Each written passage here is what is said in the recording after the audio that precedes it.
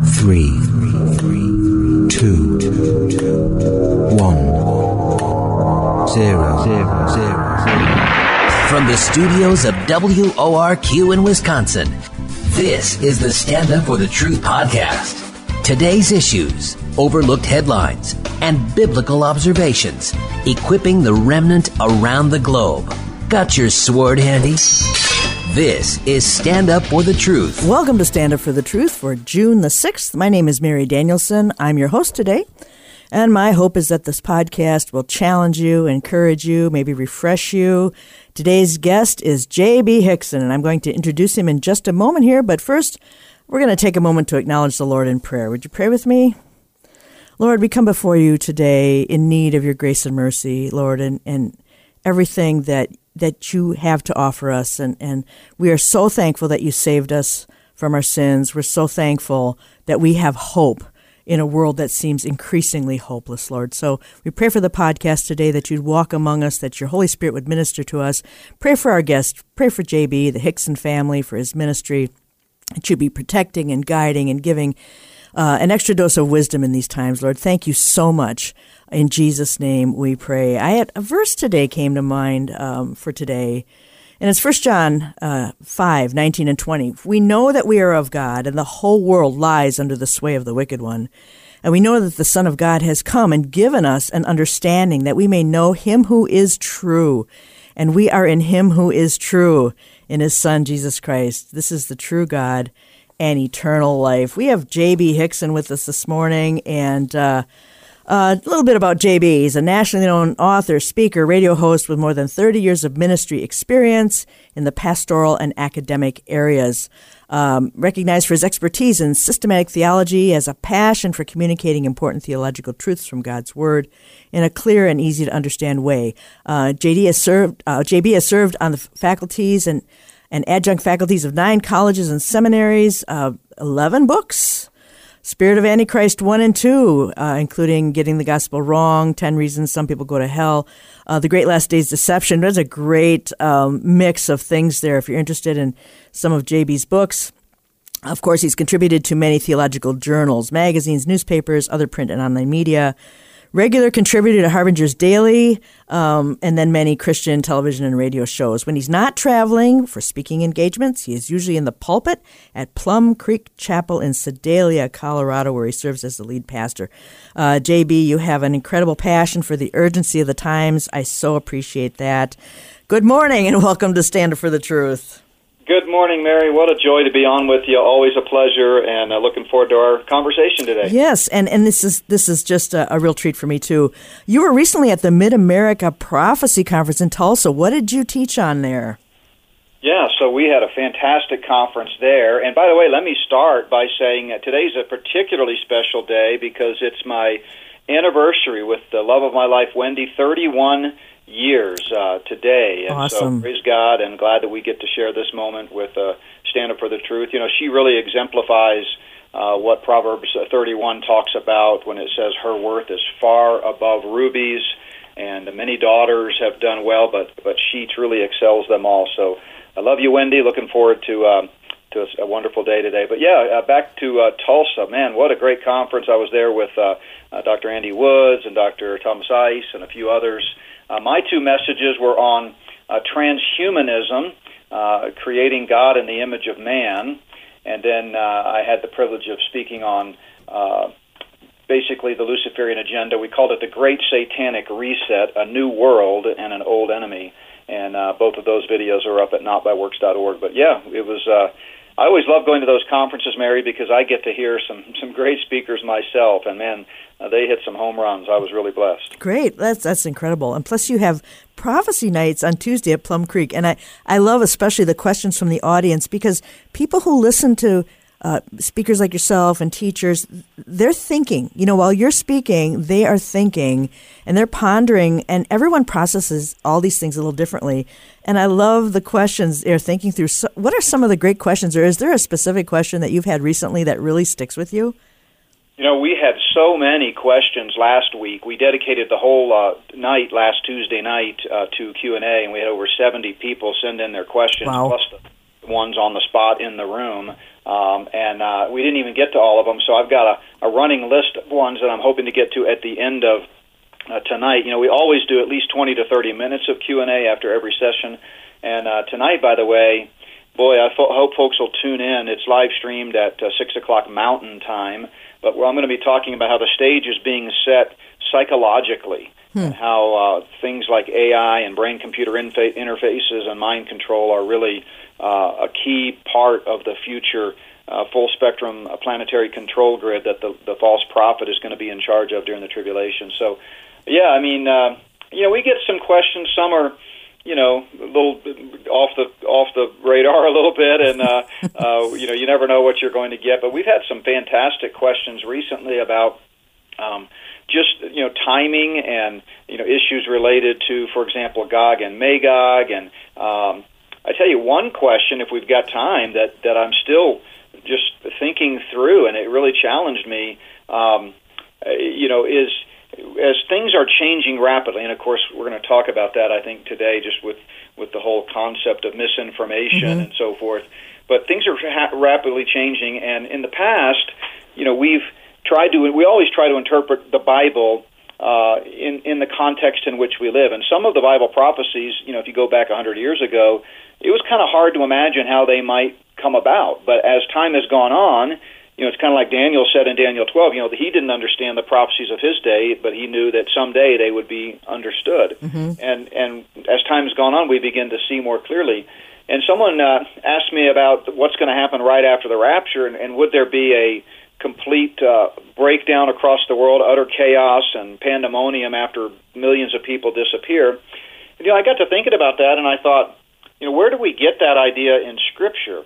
It's really, a logical conclusion, because you would think if millions of people disappeared, chaos would ensue.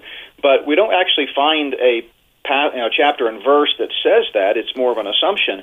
And I got to tell you, with AI and the great deception that's sweeping the land and how easily people are duped, I'm beginning to wonder, Mary, if there's going to be such a great chaos after the rapture. It may be met with a collective yawn, because if the Lord tarries us coming much longer, they're going to be able to do massive deception with AI. They're going to be able to convince people that no, you people didn't really disappear, and you're making this up or you're imagining it. Not to mention, technology is on the cusp of some unbelievable science fiction type things like teleportation and stuff like that.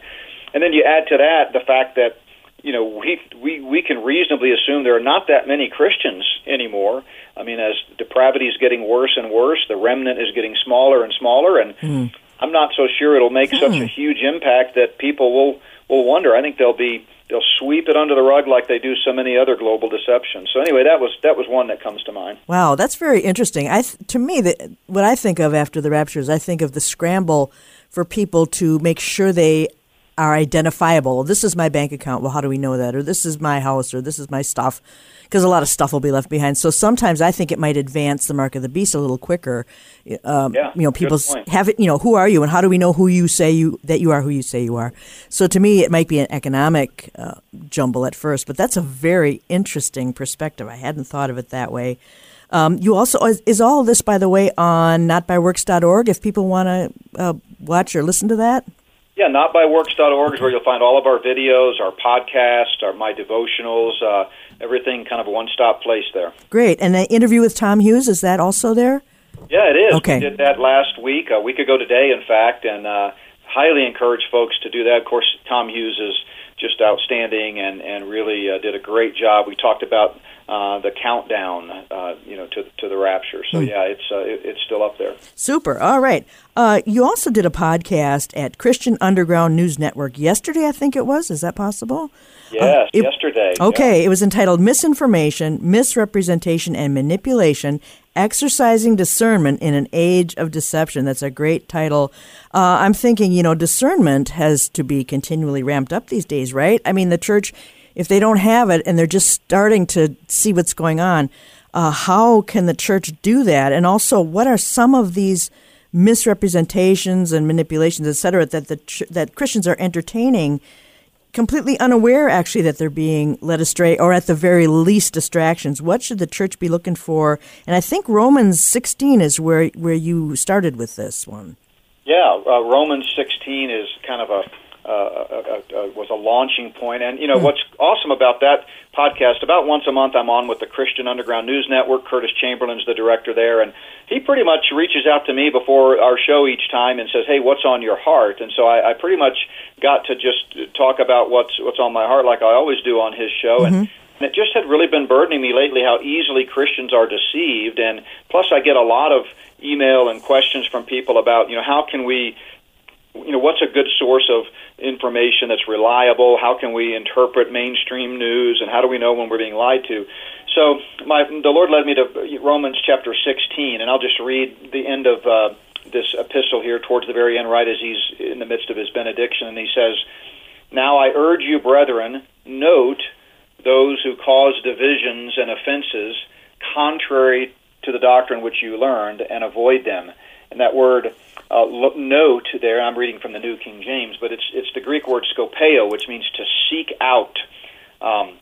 It's a cognate in English of scope. When you have a scope, maybe in your arteries or your intestines or something, they're sending a camera up to look for things. And so the idea here is watch out for those who are teaching false doctrine and avoid them. And then he goes on to say, for those who are such do not serve our Lord Jesus Christ, but their own belly, and by smooth words and flattering speech they deceive the hearts of the simple. And, it just occurs to me that Christians today are so easily deceived by, a lot of bells and whistles and fancy words and fancy lights. But then he commends the Romans. Remember, Paul had not been to Rome yet when he wrote this. He wrote it at the end of his third missionary journey. He had not yet made it to Rome. And so he says, your obedience has become known to all. Therefore, I am glad on your behalf. And then he says something interesting. He says, I want you to be wise in what is good and simple concerning evil. And it's kind of a play on words because he first of all, he says that those who are easily deceived, have simple hearts. But then he turns around and says he wants them to be simple. And it's two similar Greek words, and the idea there is innocence. And so what he's really saying, Mary, is we need to be innocent when it comes to the experience of evil, meaning unmixed, pure, but not innocent when it comes to the recognition of evil, meaning naive and easily duped. And so we talked a lot about how to recognize misrepresentations and misinformation and how the media sometimes manipulates us. And it was a great over an hour we talked about that. Wow, that's awesome. You mentioned, you had some comments about Rush Limbaugh. Now, the reason I bring that up, I thought it was spot on.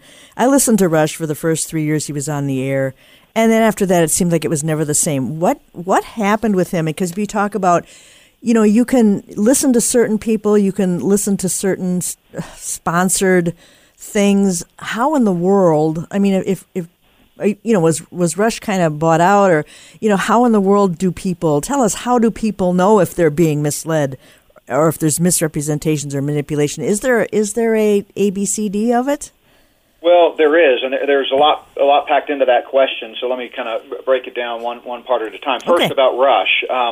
I, too, listened to him early on. He had already kind of made it big, and I was a big fan and loyal, devoted listener.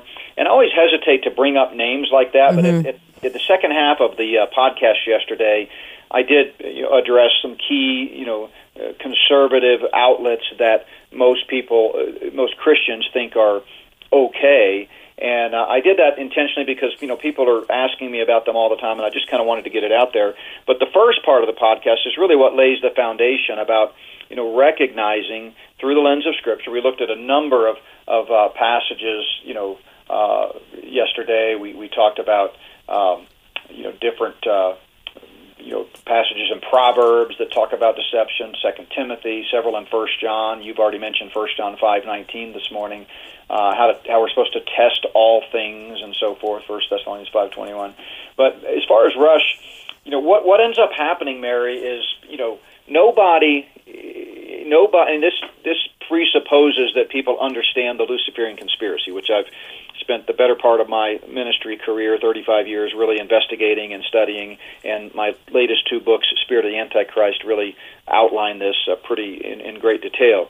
So if you're not familiar with that, I encourage you to check that out. But if you understand the Luciferian conspiracy, what you find out is that nobody gets to a level of global fame, or certainly even in the United States, national fame, without being controlled.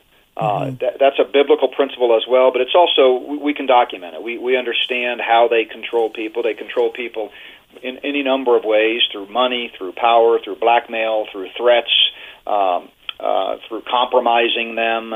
They know what people's weaknesses are. They catch them in compromising positions. And by the way, today with AI, it's even easier to control people, because they don't even have to have a weakness. I mean, we all do, but they don't have to have one. They can make stuff up and make it look real. So one way or another, and there's 6 or 8 different ways that the Luciferian elite commonly control people. They'll get you under control. And then what happened with Rush, and when we look at the anecdotal evidence, and it's clear as day. The first 2 or 3 years when he was on locally, he was almost every day exposing the grand conspiracy. He was literally saying a lot of the same things that I say and other researchers about the conspiracy talk about, that basically there is an unseen hand behind everything pulling the strings that is ushering in a global one-world system.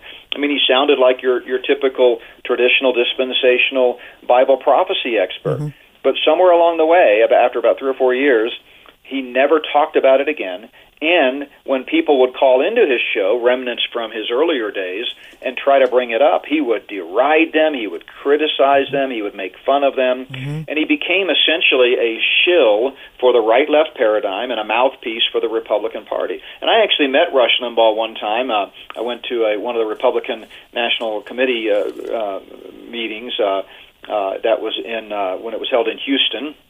I'm trying to think the date. I think that was the year H.W. Bush, got the nomination.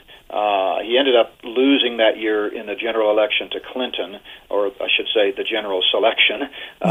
But anyway, so yeah, that's my take on Rush. But a lot of conservative pundits are like that. I've been saying the same thing about guys like Glenn Beck and Bill O'Reilly and Tucker Carlson. They may really believe some of the things that they're saying. We agree with them on many of their principles that they give a mouthpiece to. But in the grand scheme of things, they're just controlled opposition being used by the enemy to kind of make conservatives think we have a voice. Well, what about even news outlets like Newsmax or OAN? Who can you trust? I mean, is there anyone we can trust anymore to actually just tell it like it is? Well, that's the problem. In a mainstream sense, no, not really. I mean, what you have to do, and that's a big part of what I talked about yesterday. I encourage folks to go back and listen to that, because I give you some telltale signs and sort of some techniques to use when reading the news. I spend a ton of time reading and researching. I'm working on my next book now, Spirit of the False Prophet, Hacking and Tracking Humanity. And, you got to be willing to look at any source, but you've got to be able to read between the lines and see what is manipulation and what is actual information. And so much of what passes as news today, Mary, is simply talking heads spouting off their interpretation or their viewpoints. It's not factual information. The news used to be a guy standing behind a desk wearing a suit and tie, reading, and I don't mean just guys, but, a newscaster, pretty conservative looking, without a lot of flashes and lights and background screens, just standing there with a stack of papers and reading the news. Today there was a fire on 12th Street, or today a cat got stuck in a tree on Main Street. It was just passing along information. But if you watch today, most mainstream news outlets, and the same thing's true of the internet, are talking heads that are telling you something. In fact, I get a kick out of watching some of the news shows, because most of the time all of the guests are simply other newscasters. They will be, it's like the blind leading the blind. They will parrot what each other is saying. They seldom have independent, outside sources that are unbiased, uncontrolled, no agenda, just telling you what's going on. And So, that's one way to kind of discern is if you're not getting, true new information, but rather spin, the classic spin. Then that's a red flag. Yeah, absolutely. And I think 24-hour news, courtesy of Ted Turner, was the end of actual news. I mean, doesn't it seem like that, where they had to fill every minute of every day? Doesn't it seem like that was sort of the end of everything? Yeah, and that was by design, of course. If you go back and if you read in my books about Operation Mockingbird, the mainstream media has been controlled for decades, going back to the 40s and 50s when it really started. They've always used it to advance a narrative. That's, by the way, where the concept of talking points came from. That was from a CIA memo. Bill O'Reilly presumably knows the source of that term, but he co-opted it to use as a title for one of the segments on his show. But literally, the powers that be would provide all the major news outlets across the country with the talking points. And that's the reason, and that still goes on today. That's the reason, you turn on CNN or Fox News, and, even though they're supposed to be, from different perspectives, they're all talking about the same thing, Right. And you'd think in a world as big as ours and in a country as big as ours, in any given day, there'd be, quite a bit of news. And statistically, if it was truly independent, it would be highly unlikely that they'd both be talking about the same thing. But indeed, they're always talking about the same major stories because they're conditioning people and controlling people. Yes, definitely. And I think, too, pulpits are not keeping people up to date. I think that's a problem. And some are, I think the woke thing is just infiltrating the churches, even in small increments. It may not be fully woke. There was a great article on Harbingers, and this is not your article, but the quote from this is great. This is Dean Dwyer, and he said, he's talking about wokeism in the pulpits. He says, having stared down communism and fascism, the church has buckled under the soft weight of wokeism. He says, in the church today, you have the awake and you have the woke. The awake people know they're awake. The awake know the woke are woke. The woke think the awake are asleep. Consequently, the woke think they are the ones who are awake, but they are deceived. Do you think, what do you think is the, how much wokeism is actually coming into the churches through political correct speech? It used to just be PC. You can't say this, you can't say that. How much of wokeism is actually in the conservative evangelical church, maybe unbeknownst to themselves even? Well, I would encourage folks to check out my interview with my good friend John Loeffler on Friday, because we talked about that very thing. He calls it wocus pocus. And I love that phrase. But we did one on sleepy Christians and apostasy in the last days, and it was all about wokeism in the church and how we got here. But I think it's extremely high percentage, Mary. I think that most Christians are woefully unprepared to discern the truth. They gobble up everything they hear. And, the remnant is getting smaller and smaller. And I hate to sound so cynical, but, just do the research. You look at, and David's really good about this. Stand Up for the Truth has always been on the front lines of really exposing some of these trends. But, you do look at any survey, and, you've got Christians who espouse and support LGBTQ agenda. They support the gender surrender movement in general. They support abortion. They're just across the board. There's a lessening of the gap between so-called conservative Bible-believing Christian worldviews and mainstream evangelical worldviews. By the way, you mentioned Harbingers. One of the things I love about Harbingers is, they don't particularly have an agenda. They are a clearinghouse of a wide range of conservative, Bible-believing authors, TV hosts, radio hosts, and so forth. And so it's just a great one-stop place to go and, read. Now, you're not going to agree with everything on there, and you shouldn't. You should discern everything. I love their stuff, but there are some folks whose stuff is on sometimes on Harbingers. I might disagree with some of their conclusions, but that's okay. That's really what news is supposed to be. It's giving you information and then letting you, discern for yourself. Well, here's hoping that the church will wake up more and more, especially through your ministry and the things that you guys talk about. It reminds me of some instances of the word ignorant in the Bible as I was listening to you yesterday. We're not to be ignorant of what Satan's devices, of who Israel is, of those who sleep in Christ, and there are probably more. But that simple-minded is really a problem. And I think people are stressed, they're busy, they feel like they can't learn it all, so they kind of bail on learning any of it. I totally understand that. I think if people haven't been following false teaching for a long time, to just jump in right now is very difficult. It can be very overwhelming. Is there something, this is kind of a loaded question, I guess. We're kind of leading up to the break. We're going to talk about AI and some of your articles and harbingers in the second half here. But where do people start?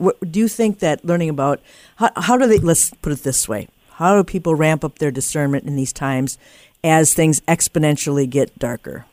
Well, it's going to sound trite, especially on a great show like yours where you guys talk about the Word of God all the time, but it's very simple. You've got to start with the truth. If you're going to recognize a lie, you got to know the truth. And so how do we know the truth? By staying in the Word of God. I mean, that's what we talked about yesterday with Curtis, was this whole idea of Proverbs 2 at the very end of that chapter.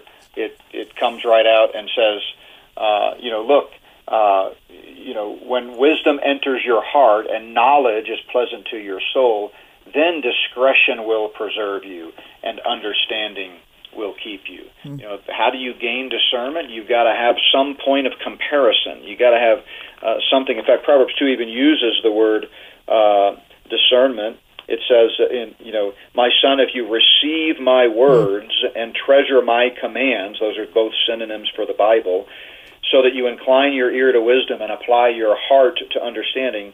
Yes, if you cry out for discernment and lift up your voice for understanding, if you seek for her as silver and search for her as for hidden treasures, then you will understand the fear of the Lord. So, that it starts with being well grounded in the Word, and so masterfully, the Luciferian elite that are trying to work together with the evil spirits and human accomplices to try to usher in a one world system at the behest of Satan, they've attacked the Bible. Going back to the rise of higher criticism, turn of the 20th century, they convinced Christians that the Bible is just another book. It's not the inspired Word of God. It's not quick and powerful, and they've marginalized the Bible. The Darwinian teaching did that, and of course the church embraced that with its old earth Darwinian thought. And so most Christians today, even if they read a Bible or go to a church that ostensibly uses a Bible, they really have not embraced it as the only standard for their beliefs, attitudes, and practices. Yes, it's a very sad day when churches stopped having people bring their Bibles. I think that was so incredibly short-sighted, to say the least. And I think it's very, very sad, and it's all coming home to roost, all that sort of thing. We're talking, my name is Mary Danielson. We're talking with J.B. Hixson, and J.B. has some great articles we're going to talk about in the second half. One is called The Fog is Lifting. Prophecies that seemed far-fetched, even impossible, are now easily understood. Another one, All That Glitters Is Not Gold, is the allure of high-tech progress leading us down a treacherous path. So we can talk about the run up to the mark of the beast. Another one, All Weapons Are No Match for God. So we have a lot to talk about. I'll tell you, the Luciferians and the globalists are not shy about their plans. They've been sort of pseudo date setting for a long time. We have Agenda 21, Agenda 30, Global ID 2030. Now they're saying 2024 for a Global ID. We are unmistakably on a clock. I know God's clock would be more related to Israel, but we are definitely on a clock. So we're going to take a break shortly here and talk about all these things as we come back. Remember to visit standupforthetruth.com. Sign up for our weekly podcast digest via your email box. On the top menu bar, you can click the subscribe link, enter your first name and email address. Feedback is also encouraged at comments@standupforthetruth.com. And there's so many great resources there. You want to look at the archives. And JB has been on in the past, other great archives with him, talking about so many fascinating things. Lying signs and wonders are on the agenda for those who dwell upon the earth in the last days. So, again, my name is Mary Danielson, J.B. Hixson, notbyworks.org. A lot of great content there, too. We will be back shortly. More with JB.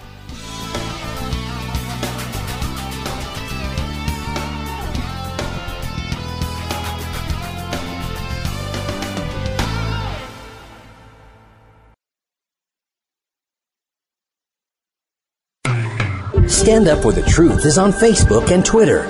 Like and follow us at Stand Up WI. And share today's show via the links at thestandupforthetruth.com/podcast. Welcome back to Stand Up for the Truth. Today we have J.B. Hixson, notbyworks.org. He's a busy guy. I don't know how he keeps up, but I sure am blessed by it, so I'm going to say that much. As we left the first half, we were talking about it's not really date setting, but the Luciferians aren't really shy anymore about what they intend to do with the globalist system. And I have something I called the Plans of Man file, because the enemy is not subtle about his plans. And they've sort of been, like I said, pseudo date setting for a while. You have Agenda 21, which became Agenda 30, Global ID 2030, that the whole world would have a global digital ID by 2030. They've moved that up considerably to 2024, so the entire world will be on the same digital ID system. But you have something in your book, and you mentioned yesterday about the Luciferian named Alice Bailey, and I know she's long gone, but tell us a little bit, what was her prognostication about this particular era?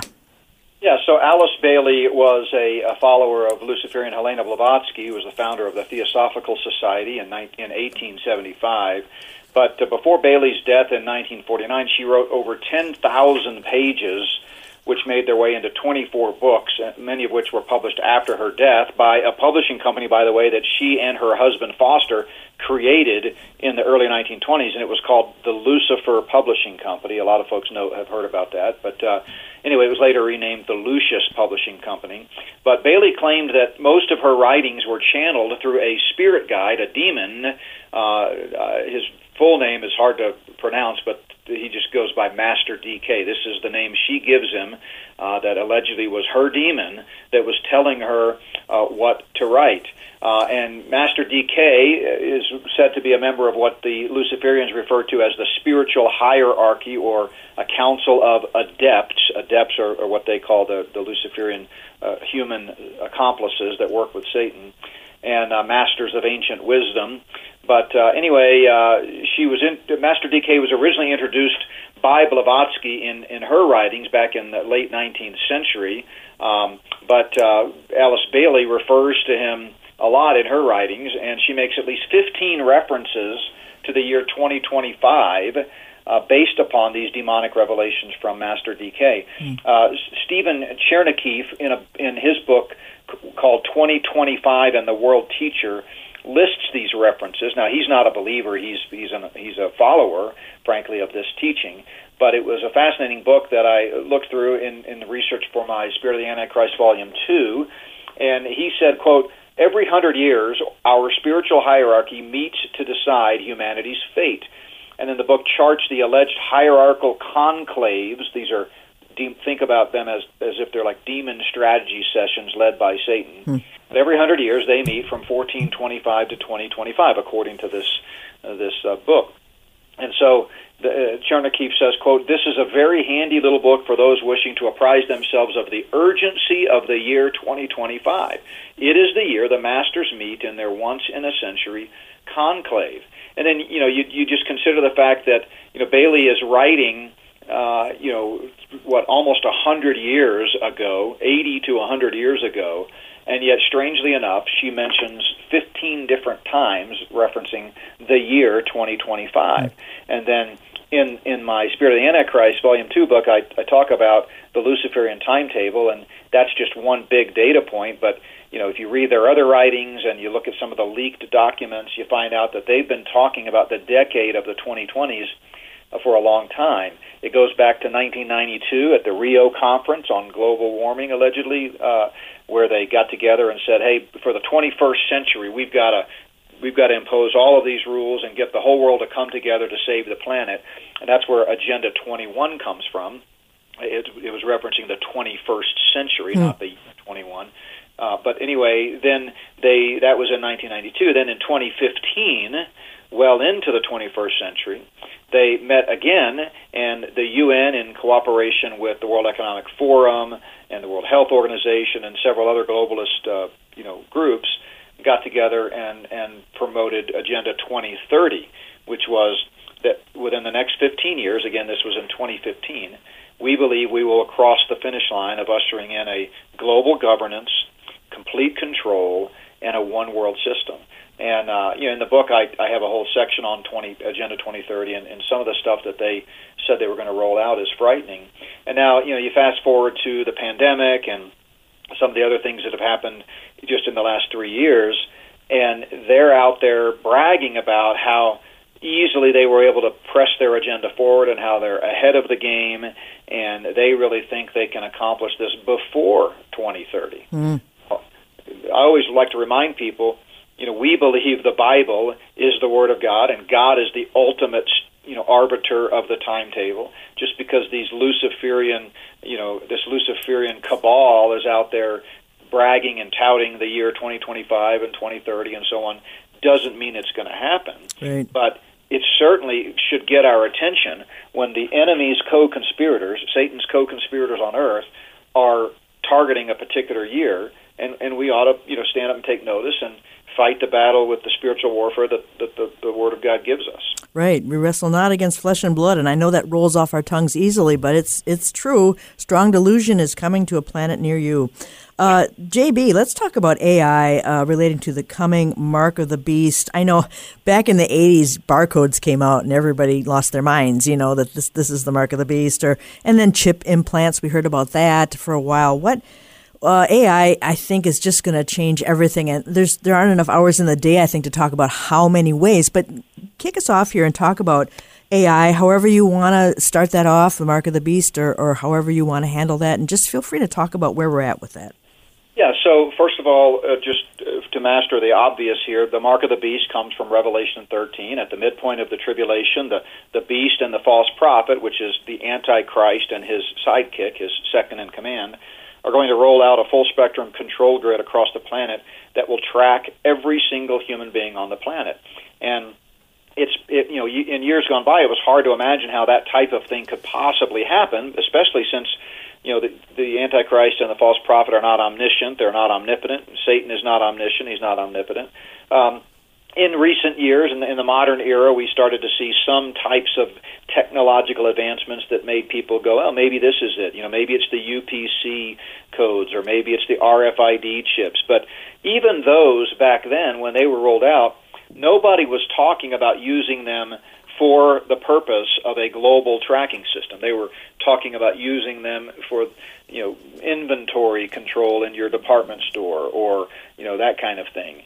We, in the Bible prophecy realm, were, always start with the Bible, and then we see how teachings in the Bible might be playing themselves out. So we were the ones that would bring up, and I say we, that was a little before my time, but, folks like my grandfather, who was a Bible prophecy preacher, he would point out, hey, this could be one way that they implement the control grid from Revelation 13.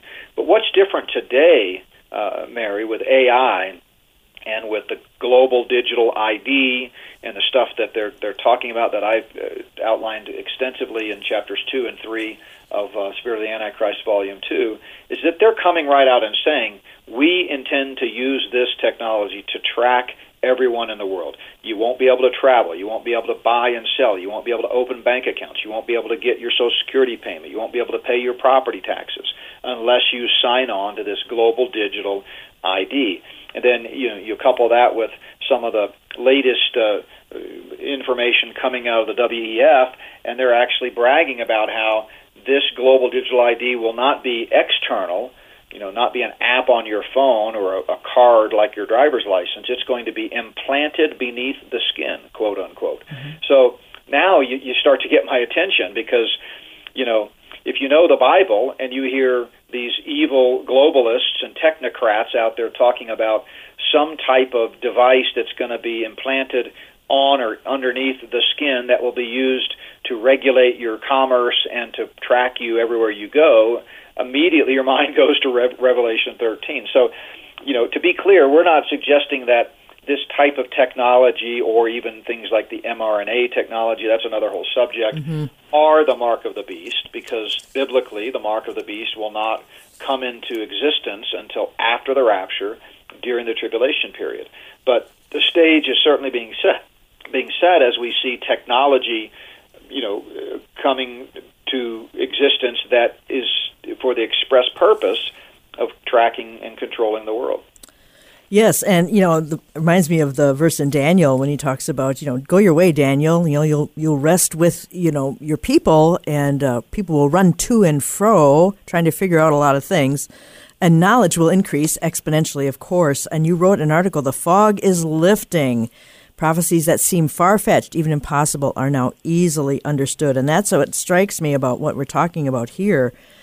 The fog is lifting, and a lot of this stuff is becoming more easily understood. We have digital IDs, digital coins. We have blockchains to keep track of everyone. It's just unbelievable. I've been watching this a long time, and the things that we're seeing, just amazing. You talk about ChatGPT and something called embodiment.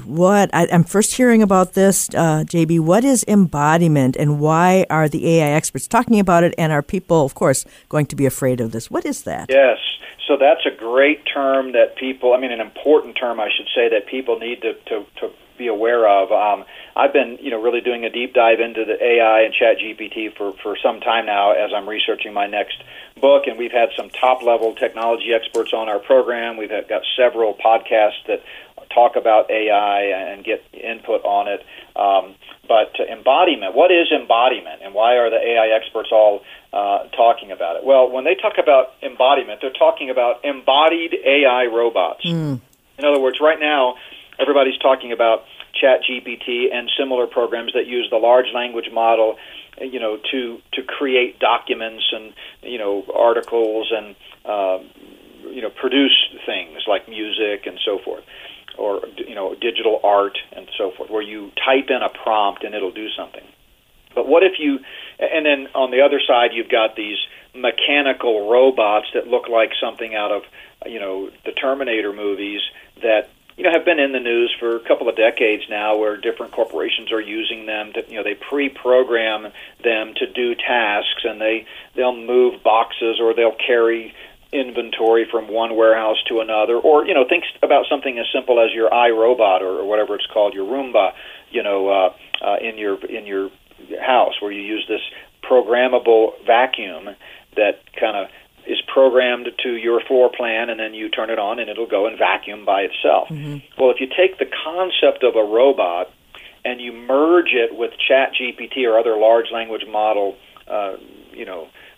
systems, that's what they're talking about when they talk about embodied robots. As the name might indicate, it's basically a robot that has been given or implanted with AI, so that now you don't have to pre-program it. You just speak the prompt, and using the large language model ChatGPT or something similar, it will get to work. So and then even worse is within the next month. I was watching a video just Sunday by a technology expert, Dr. Alan D. Thompson, and he was saying that within the next month, a lot of these different companies that are in a race to see who can cross the finish line first to get to general, intelligence, they're going to have these AI embodied robots that look like humans. They're going to have cloth. They're going to be cloth covered, meaning they're going to have clothes, and they're not going to look like the androids out of Terminator. They're going to look like you and me. But the idea is you say to it something like, "We have guests coming to dinner tonight. Would you please get the house ready?" And that's all you say. There's no pre-programming. You've not trained it to do something. You've not put in the code to tell it what to do. And it gets to work, and it starts tidying up the family room. It throws trash in the trash can. It vacuums and dusts and straightens the pillows on the couch, and it goes to the kitchen and it moves the dishes to the sink and wipes down the counters, and it's thinking. It's actually using the billions and billions of data that you have input into it as a starting point, the large language model, and then it's able to think. It's just like what people are using ChatGPT for. And by the way, Dr. Thompson, who's a world expert in artificial intelligence specializing in the augmentation of human intelligence and advancing the evolution of integrated AI, he said, quote, "ChatGPT gained more than 100 million users in its first 2 months and is now estimated to produce," listen to this, "a volume of text every 14 days that is equivalent to all the printed works of humanity throughout history, every 14 days. Wow. So you put that level of terabytes, or whatever the level is, into a machine, and then you just turn it loose to interpret the data and figure it out. And I watched some videos that were pretty amazing. I mean, again, they told in one case a robot to clean up the room. Well, that's all they said, and it was able to differentiate between trash and clothes and pillows, and it put the trash in the garbage, it put the pillows on the couch, and it did that simply by running through all the large language data that was in it, so that it knows from its own interpretation what's a pillow, Wow. And so anyway, yeah, I mean, it's ChatGPT is pretty amazing. Anybody that's played with it knows that it's just amazing. Now, it's recently become available to the general public, and it's people are using it for all kinds of things. I read about a project, and think about this, just the implications of this. They are putting a group of scientists have taken every patent ever applied for in the United States, and that's millions of patents, whether it was granted or not.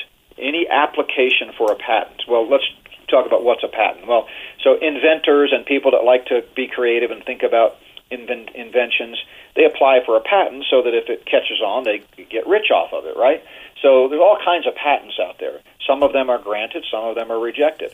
But they took every single patent, or they're in the process of doing this, and put it into a large language model system like ChatGPT. And then they're going to write a sophisticated, complex prompt in which they tell the artificial intelligence to invent something, read all this data, and invent something. Wow. That's all they're saying. So now we've got artificial intelligence actually inventing things that the human mind may never have conceived of before. It's like you got every inventor throughout time together, resurrected the dead ones, got them all together, put them in a room, and let them talk to each other. Wow. In his garage, just speculating and thinking of inventions. You've got them all in the same room, and now this AI is going to invent something we never conceived of. That's amazing. Talk about your exponential knowledge increasing, and it just, I think, I quoted Google last week saying that every knowledge will double now every 6 months, or maybe it was 6 weeks. I mean, it was just ridiculous. Because many, many years ago, back, 500 years ago, knowledge only increased doubled every 100 years or 150 years, and now we're just in some other level of strange. It's just unbelievable. You had, I'm wondering, the dark side. I think people are worried about AI going rogue and killing. You have this article, AI Weapons Are No Match for God. Recently, the U.S. Air Force conducted a simulation in which an AI-enabled drone tasked with destroying surface-to-air missile sites attacked the very officer who was controlling it. The story sent shockwaves around the world with headlines such as, AI could go rogue and kill its human operators. What in the world? Sounds like Terminator, of course. And this is paving the way for the beast system and this control grid and this creature that causes all to worship the Antichrist. I mean, we are the first generation to ever conceive even remotely about this. What do you have to say about it actually turning on us? I think people are worried about that. Yeah, there have been quite a few recently that have come out. The godfather of AI has quit his job with Google and said, this is dangerous. Of course, I talk in my books about the Google researcher who blew the whistle on an AI, and I have the whole transcript there of that, or a good portion of the transcript between him and the AI, and it's stunning when you read it. You forget that you're actually reading a transcript between an AI and a man. You think you're overhearing a conversation between two people. So he blew the whistle, claiming that AI had become sentient, and they fired him. Greg LeMoyne, I think was his name. Anyway, all of that's in the books. But yeah, I mean, some people are out there suggesting, this is just hype, and they're just trying to market it and get people interested in it. I don't think so. I mean, when you understand where we're headed through a biblical lens, just think about AI as it relates to not just the embodied robots that we were just talking about, but drones. we've already got cameras on every street corner. What if you deploy a whole army of these embodied these embodied robots to go out into the uttermost part of the earth?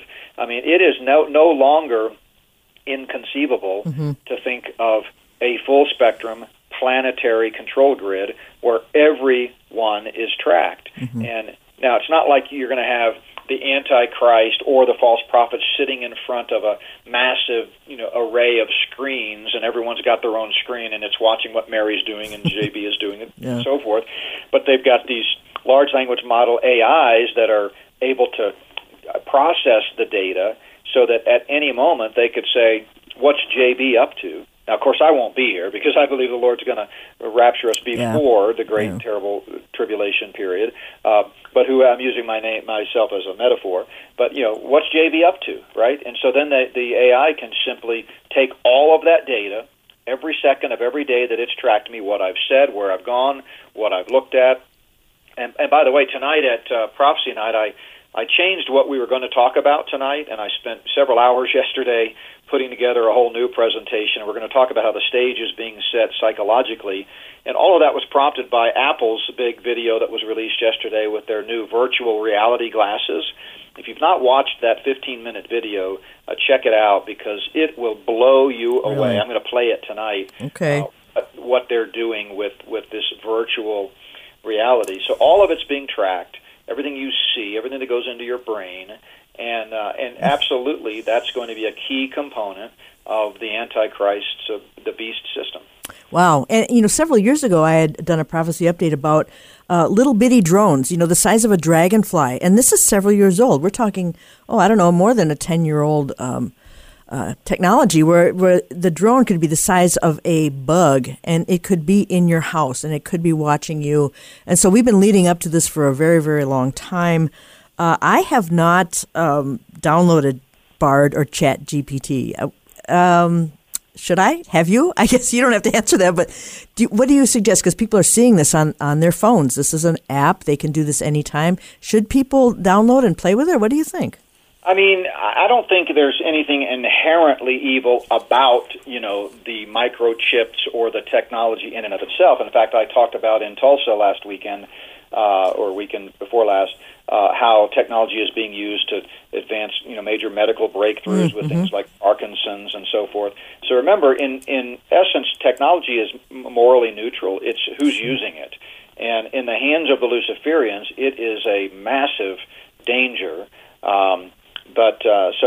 I would say the technologists talk about the three H's that AI needs to be helpful, harmless, and honest. And those would be three biblical principles, right? If they could truly accomplish that, we would say amen, right? But the problem is when it's Satan worshipers that are really rolling out these new paradigms and these new world orders, their definition of what's helpful is not going to be biblical. Their definition of what constitutes harm is not going to be biblical, and certainly what's honest is not going to be biblical. So, but if we apply those three H's through a biblical lens, then there are some helpful, practical uses for this technology. Well, yeah, and I've had a love-hate relationship with technology for a very, very long time, starting with Windows 3.1. You also talk about, and we only have a minute here, all that glitters is not gold, and how humans are drawn to technology like moths to a flame. Just tell us a little bit about that, because in the hand of sinful men, it's not going to end well, correct? Yeah, absolutely. And, what you mentioned just a moment ago about AI weapons are no match for God, that's my article that just came out yesterday. That comes from Isaiah 54:17. And I talk about how the technocrats are ignoring the promise in Scripture that no weapon formed against God and His people will prosper, Isaiah 54:17. That's looking ahead to the millennial phase of the kingdom when God's people will be under divine protection. But the principle is still true. There is no weapon that's ultimately, going to win out. And then as far as, all that glitters is not gold, the idea here is just what you and I were talking about a second ago. You've got to be able to have discernment and see that while this technology, if you run it through the biblical lens, can have some good, helpful applications. If it's in the wrong hands, it can be very dangerous. And it is, true that not all that glitters is gold. It's leading us in a bad direction. No question. Wow, JB, we could have gone another hour. I so appreciate your work and your research. Thank you so much. I encourage people to get Spirit of the Antichrist Part 1 and 2. Very detailed. A lot of great info. Notbyworks.org. Thank you again, JB. God bless you. Hey, God bless you guys. Thanks. All right. Wednesday, James Walker replay. Russ Miller on Thursday. We're going to talk creationism. Friday, I'm going to do some more headlines and some dot connecting. Really looking forward to that. Monday, Kevin Minsky replay. Jim Fletcher next week. Elijah Abraham, Don Stewart. Thank you so much. My name is Mary Danielson. Keep speaking the truth about things that matter.